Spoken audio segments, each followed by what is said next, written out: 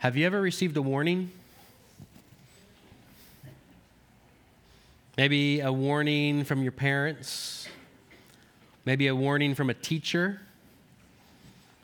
Maybe a warning from a referee or an official on the sports field. Maybe you adults have received a warning. Maybe you were driving a little too fast and the police officer pulled you over and gave you a warning.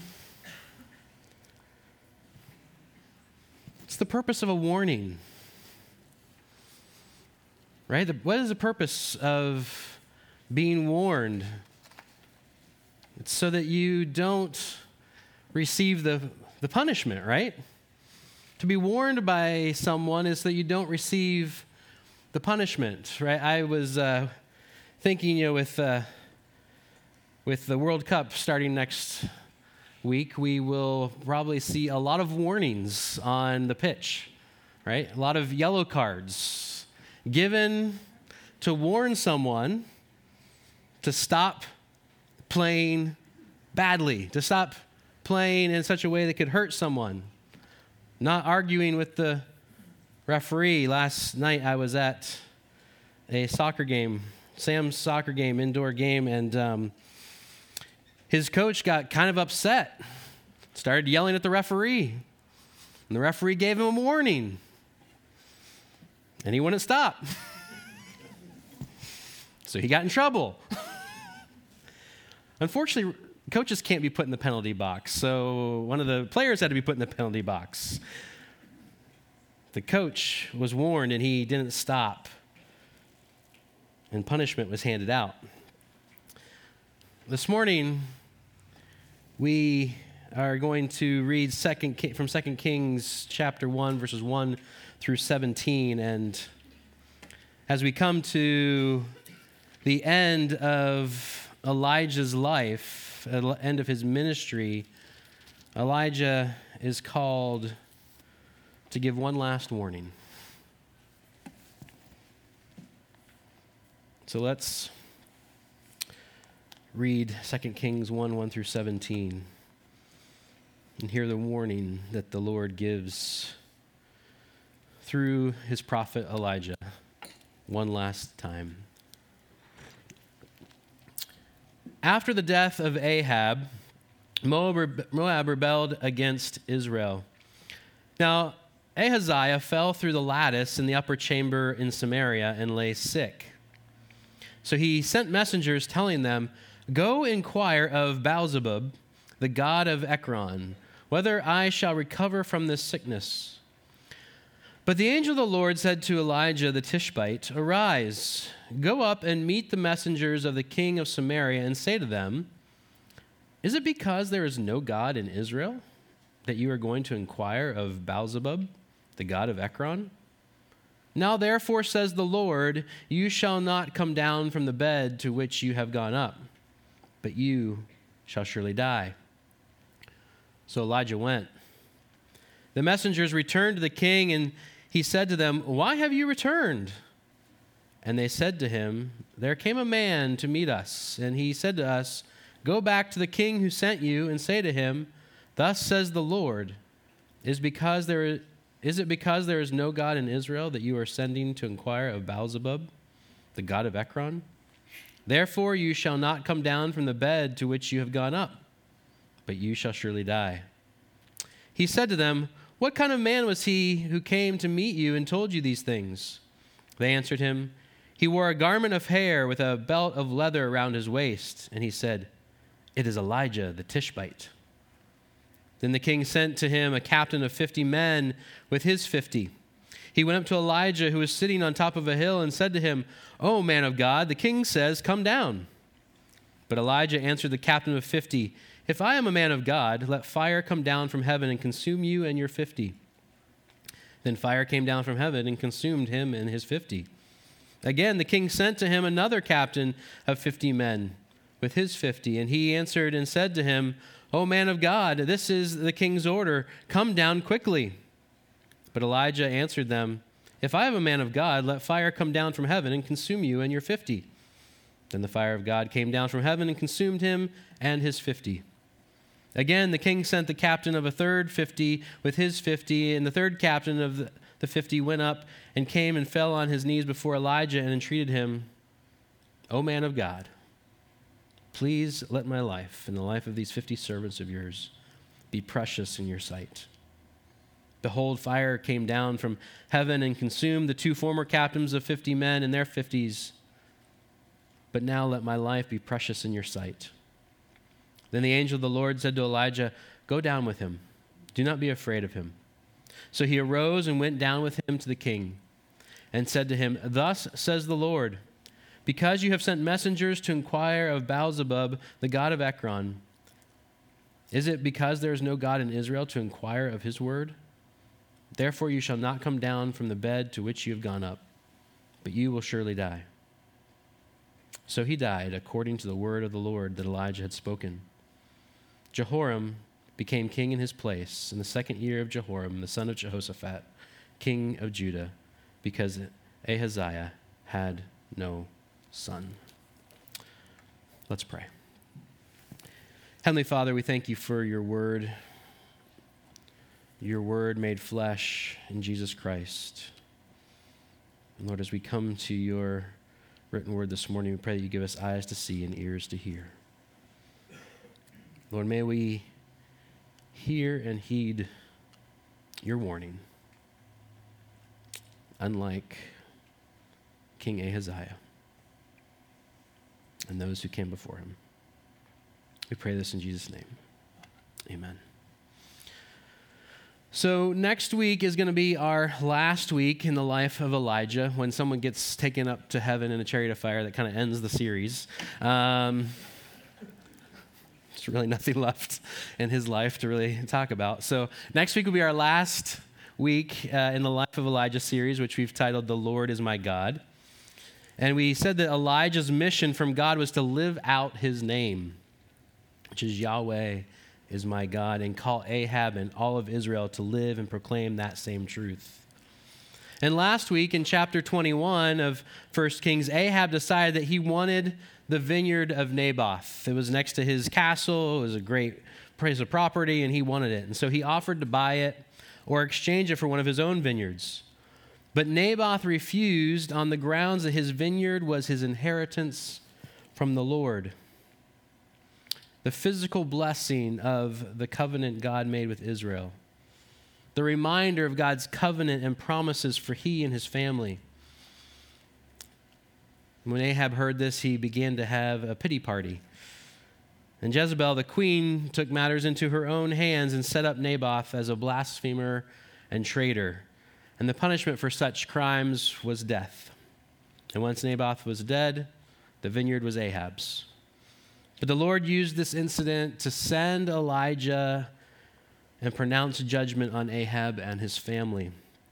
And we were confronted with the question, what is for sale in our lives? We said that whatever character Ahab had left, he sold it. Whatever sense of being the king of Israel, being different than the kings of surrounding nations, he sold it. In contrast, we see that Naboth understands the importance of his vineyard. It doesn't merely hold sentimental value, but is the physical reminder of God's covenant and promises to he and his family. And even though God pronounces judgment on Ahab, and we may have decided and seen how we have sold what we have sold, we saw that while God judges Ahab and his family, this is not the end for everyone.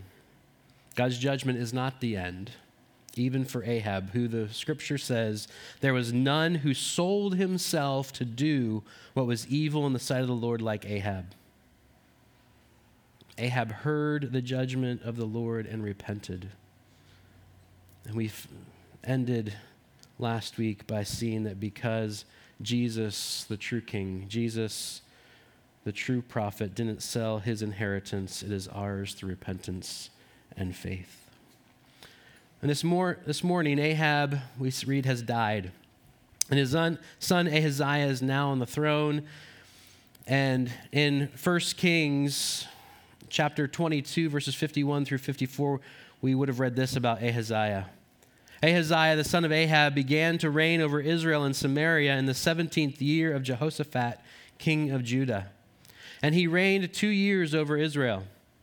He did what was evil in the sight of the Lord and walked in the way of his father and in the way of his mother and in the way of Jeroboam, the son of Nebat. Jeroboam was the king previous to Ahab, who made Israel sin. He served Baal and worshipped him and provoked the Lord, the God of Israel, to anger in every way that his father had done. And in our text, Elijah is given one last assignment from God before his ministry comes to an end. And this assignment is basically the same as all of the others up until this point. Now, while he pronounces judgment and death of Ahaziah, more importantly, he is once again calling the king, and by extension Israel, to repentance and to worship the one true God. The one true God, Yahweh. And Elijah delivers his life's message one last time. And in light of this, we must ask ourselves, have we heard and responded to Elijah's message, which is ultimately God's message? Have we heard and responded to this message? Message of repentance and worship to the one true God. Right? The ultimate issue that we see throughout Elijah's life isn't that Israel wanted to completely reject Yahweh. Right? On Mount Carmel, right? What does Elijah say? He said, choose one or the other. Don't continue to try to worship both. Don't continue to, have Baal over here and Yahweh over here. Don't try to kind of sprinkle little Yahwehism on top of Baalism or vice versa. It's one or the other, people.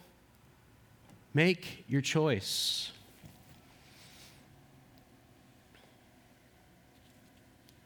Elijah repeatedly proclaimed that it was one or the other. And there was only one choice, and that was Yahweh, the God of Israel.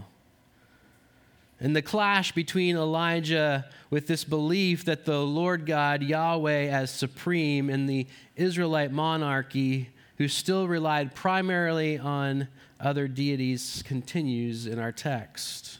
Right? This is what Elijah has been doing his whole ministry, and it continues here before he is taken up to heaven. And Ahaziah is rebuked for consulting a foreign god, and his attempt to reverse this judgment pronounced by Yahweh upon him is shown dramatically when he sends the officers and the 50 men to go and to bring Elijah in. He wants to once again try to intimidate Elijah, to try to cause Elijah to reverse this rebuke, this prophecy upon him. And this issue is still the same, as I said, as it was at Carmel. And God demonstrated by fire that Elijah was indeed a man of God and the true possessor and proclaimer of God's word.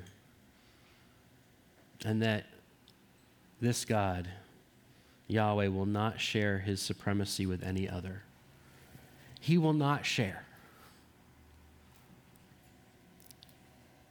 And out of the Lord's love for his people comes his warning. It's our main point. Out of the Lord's love for his people comes his warning. Right? Over and over and over again throughout this portion of Scripture, throughout 1st and 2nd Kings, throughout the time from the point when the Israelites leave Egypt until Jesus continues that great warning. Out of the Lord's love for his people comes his warning.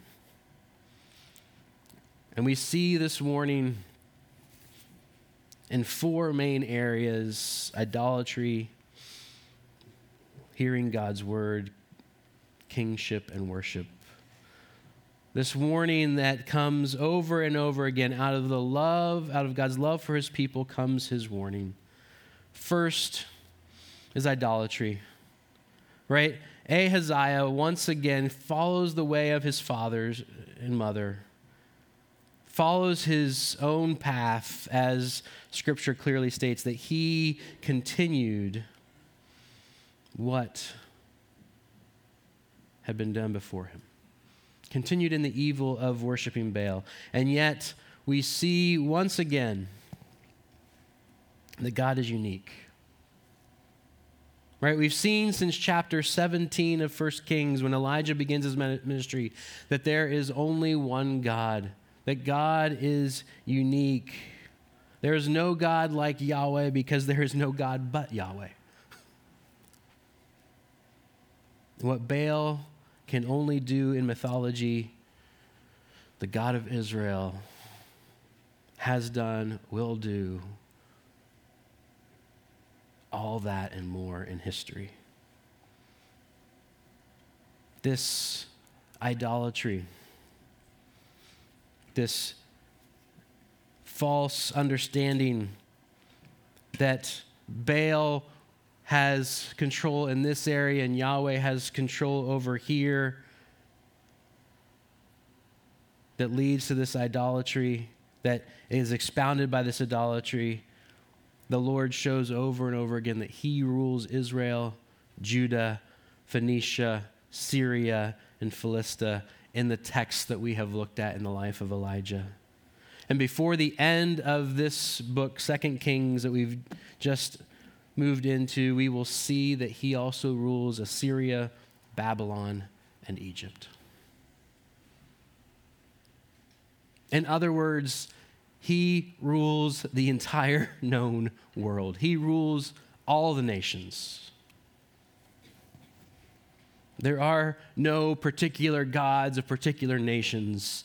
It is Yahweh, the God of Israel, who is the God of all nations.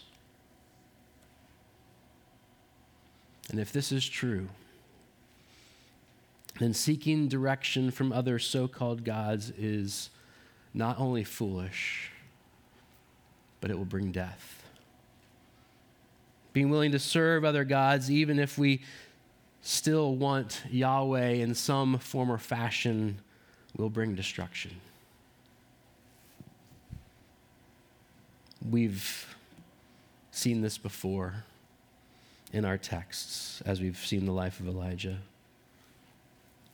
But brothers and sisters, what ways are we just like the people of Israel?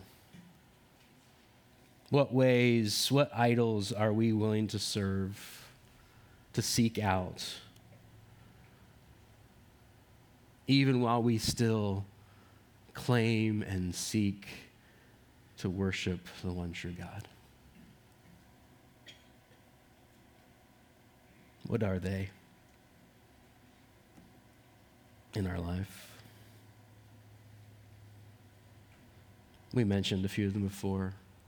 One that Jesus speaks of often is money, relationships, power, influence.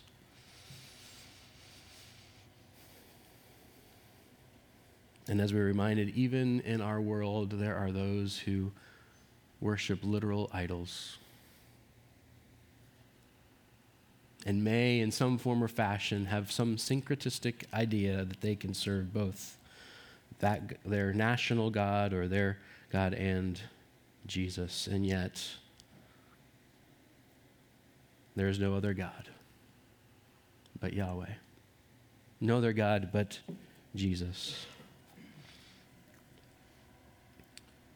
So God warns us of idolatry once again. He also warns us that it is his word that we must seek.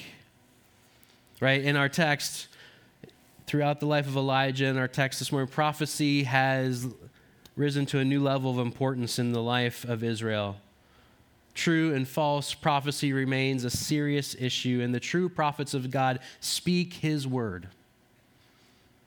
They adhere to the covenant of God, and they have confidence to say that if my words do not come true, then I am not a prophet. Right? False prophets, we've seen, may possess a hint of God's will, but eventually always lead people astray.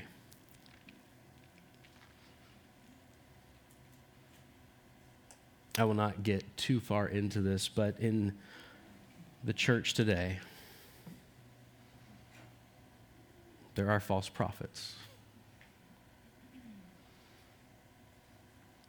And they speak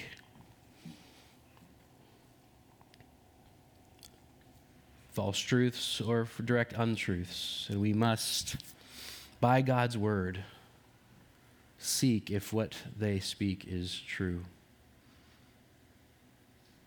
And if it's not true, they must not be listened to.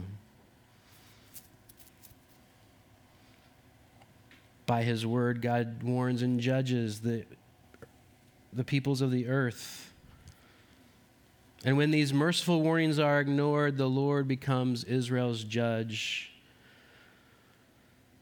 a role which God does not wish to play. He says over and over that he desires not to bring judgment and destruction, but that the people would hear his merciful warning and turn back to him. As one commentator states, that no evildoers are too strong to oppose him. No one can deceive him nor blur his judgment by bribery.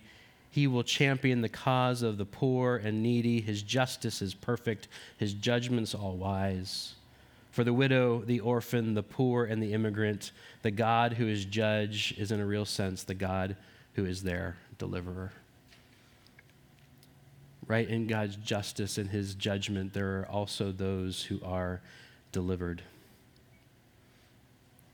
Those who hear his word and respond are those who the Lord will deliver, no matter how evil at one time they were. No matter how much they have been the enemy of God, because we have all been his enemy. He first loved us before we could love him.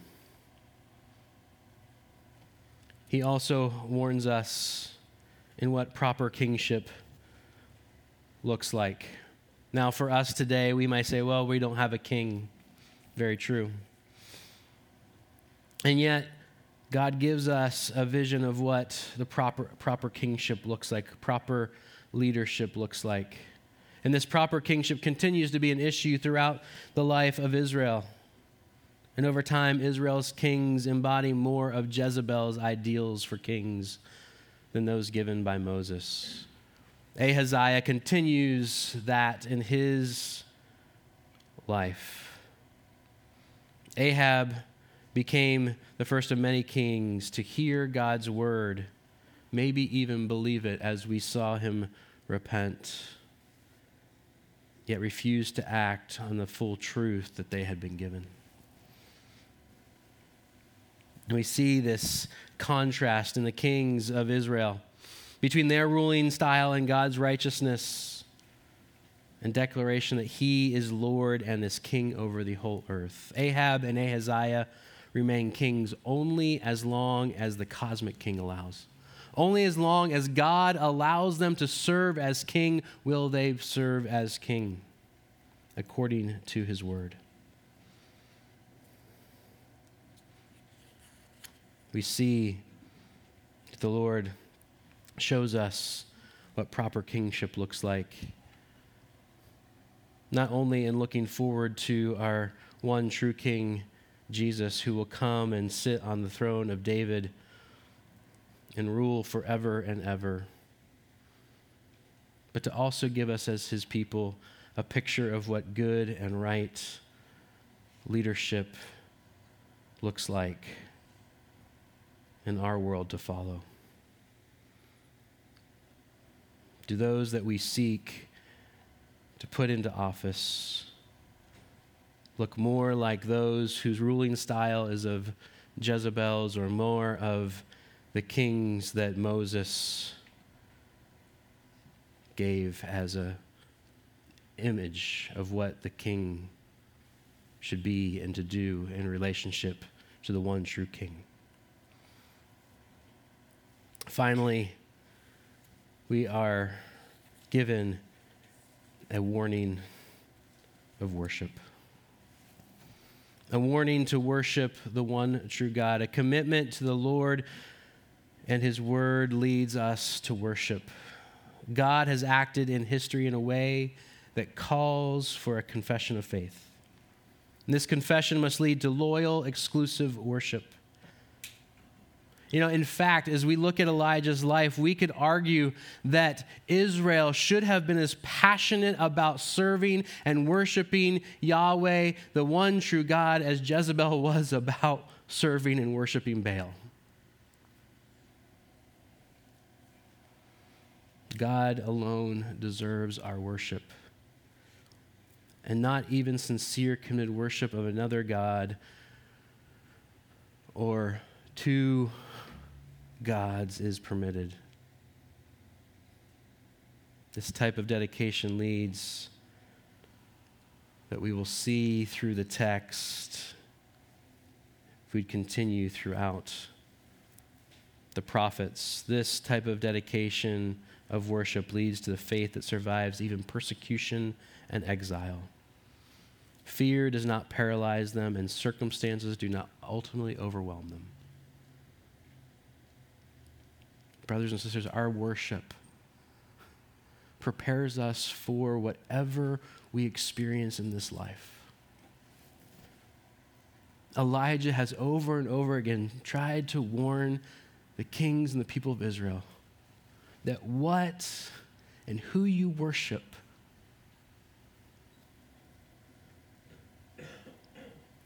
will be foundational to what helps us in our time of need and trouble.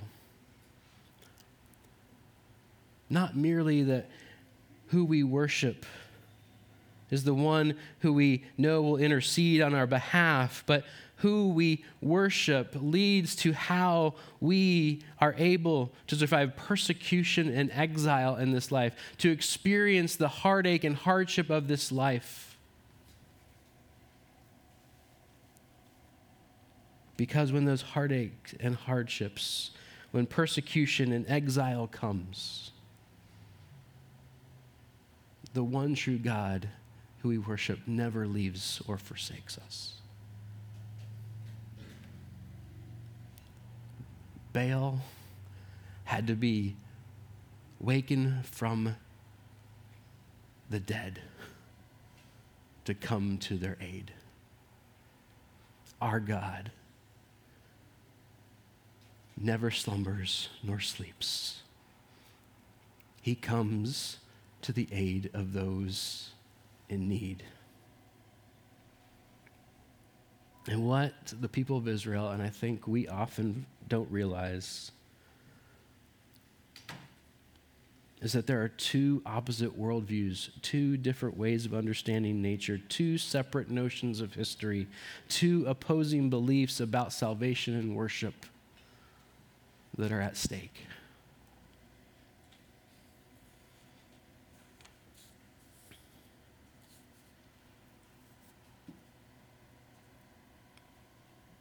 God's word over and over again shows us that when we do not worship the one true God, when we do not follow him, we are doing exactly what those in Israel did. We have two opposite worldviews, two different ways of understanding nature, two separate notions of history, and two opposing beliefs, or maybe even multiple ones.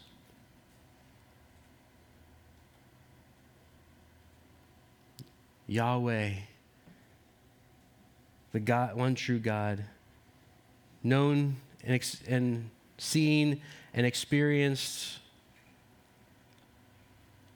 in Jesus Christ, is God's word given to us. He is the manifestation of God's covenant relationship with us. He lived the obedience of God's word for us. He is the rightful king who rules and reigns. No other God deserves his place, because there is no other God. He deserves all our worship. He is the true prophet. He is the better Elijah. He is the true priest, the one who calls down fire from heaven upon himself. He is the true king, the one who does not seek his own good and will, but the will of his Father and the good of his people.